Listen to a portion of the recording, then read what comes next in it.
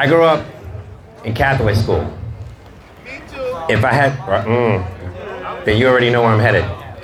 The one single solitary thing that drove me away from religion was Catholic school.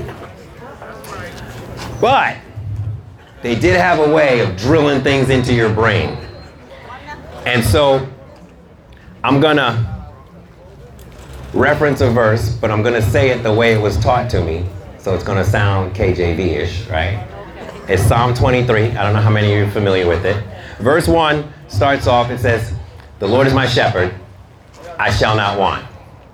He maketh me to lie down in green pastures. He leadeth me beside still waters. He restoreth my soul. He leadeth me in the path of righteousness in his name's sake." I'm going to stop right there. That's verses 1 through 3. The Lord is my shepherd, I shall not want. See, that want is a funny word, right? Because we want all kinds of stuff. Now, what we need and what we want are two different things. So when this psalm is written, and he says, "The Lord is my shepherd, I shall not want." So immediately now, what I want you to do is I want you to put yourself, it's going to be really weird, but I want you to put yourself in the place of a sheep. Okay? And I'm going to read that verse to you one more time.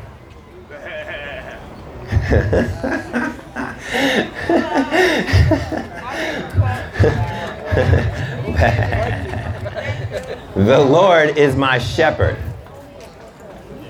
I shall not want. I have no needs. Because the Lord is my shepherd.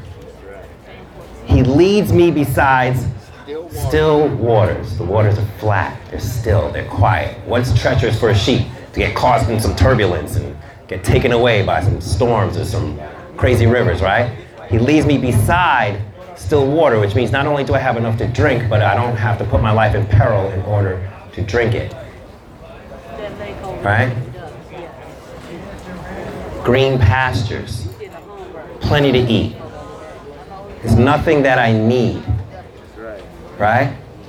He restoreth my soul. He lifts me up. He builds me up.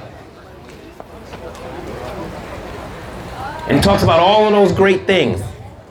And then in verse 4 he says this, "But even though I should walk through the valley of the shadow of death, I will fear no evil." I'm hearing people reciting it, so you must have went to the same school that I went to. "Even though I walk through the valley of the shadow of death, I will fear no evil, for thy rod and thy staff, they comfort me." She said, "Because we beat the hell out of them." No. Okay, you're not too far off from that, and that's kind of where I was going with this, okay? Thy rod and thy staff, right? Now, the funny thing about it is it's the same thing, all right? It's a rod with a little hook on it. Thy rod and thy staff, they comfort me. Now, she's saying they're going to beat the hell out of you with the stick. So how do you find comfort in that? Well, let me tell you where the comfort comes from. The rod is authority, right? Now, believe it or not, most of us are anti-authority, right? But there's safety in authority.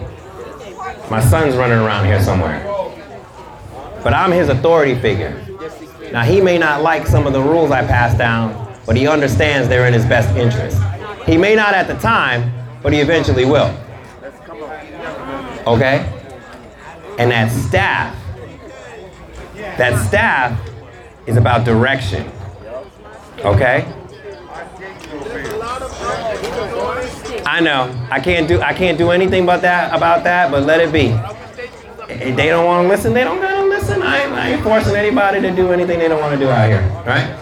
So, but anyway, I'm sorry for the distraction. But anyway, the staff is about direction. Go this way. Go that way. Right? So the rod is God's authority, and the staff is his word, which gives us direction, right, in case you didn't understand that. And in the space of all of those things, we fear no evil. We can walk on by that evil. Now the funny part is that, like, again, when I said keep yourself in the mindset of the sheep and you fear no evil, notice that the psalm starts off with a peaceful place, all right? A nice, comfortable place. And then it switches real fast to the darkness. Yea, though I walk through the valley of the shadow of death. Because see, the valleys weren't always still and green. There were storms. There were bandits that were hiding in the shadows, waiting to rob a shepherd, take his livestock, to do all of these things. That's real life. That's real threat. That's things that come up against us that we don't have control over. But this psalm says, walk on by. Walk through it. Right? Because the same God that promises you still waters and green pastures is the same God that's going to protect you from those storms and from those thieves and from whatever other evil is present in that valley. You know, I think for all of us, I was just having a conversation before we started, right? And we're like, you know, how you doing? Well, I don't know, how you doing? I love when I come out here and people ask me how I'm doing. It makes me feel so good, right? And I'm gonna be honest with you, I'm not always in green pastures. Same as many of you, you know? Now my shadow of death gonna look different than your shadow of death, but hey, it's still shadows and it's still death. And so what I'm trying to impart upon you is the same God who provides is the same God who protects. Can I get an amen? And so wherever you find yourself, if you find yourself in green pastures, then give praise. If you find yourself in a valley of darkness, guess what? Give praise. Amen. Because God is the same yesterday, as he is today, as he will be tomorrow. And because he remains the same, our faith should remain the same. It should actually grow stronger when we find ourselves in adversity. See, the easy thing to do is to, you know, blame God or close our ears to the things of God, because we find that these valleys and these storms, they last a little bit too long for our liking. And if that's the case, then there must not be a God. You know? I saw a little video the other day, and the woman's cursing at this Christian who's trying to pray for her, and she goes, "Where was your God when I needed him?" I said, well, that was the problem right there. Because he wasn't your God, he was my God. Huh? Now, if she had said, "Where was my God when I needed him?" that would have been an entirely different discussion. And I get it. I know that there's several of you out here, y'all don't want to hear this. You're not a believer. And different strokes, different folks, I guess. Because I'm not here to convince anybody to believe in anything. But for those of you who do call yourselves believers, then I'm here to encourage you. I'm here to build you up. Because if you find yourself in a storm, then it would behoove me to be the one to remind you that still waters do exist. And so do those green pastures. And my prayer and my hope for you is that when you trust in your shepherd to guide you through those storms, to walk you through that darkness, and to lead you back to those still waters in those green pastures. But it's about faith. It's about trust. And it's about believing he is who he says he is. Can I get an amen? Amen. Amen. Well, that's all I got for y'all today. So I'm going to pray for us, and we're going to start this meal. I thank y'all for your time. Let's get it popping. Dear God, I just thank you. And thank you so much for your word. It convicts our soul, Lord. So much so that it takes a little time, but when it hits the mark, it creates change.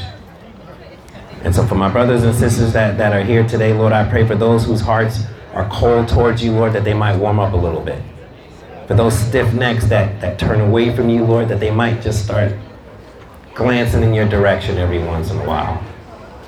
And for those of us that love you, that we just found another reason to love you just a little bit more. And for each and every one of us, I'll pray like I always do, Lord, that we might wake up tomorrow with the desire to be better people than we were today. And so we thank you and we love you, and we pray this all in Jesus' name. Amen? Amen. Amen and amen. Well, thank y'all so much for your time.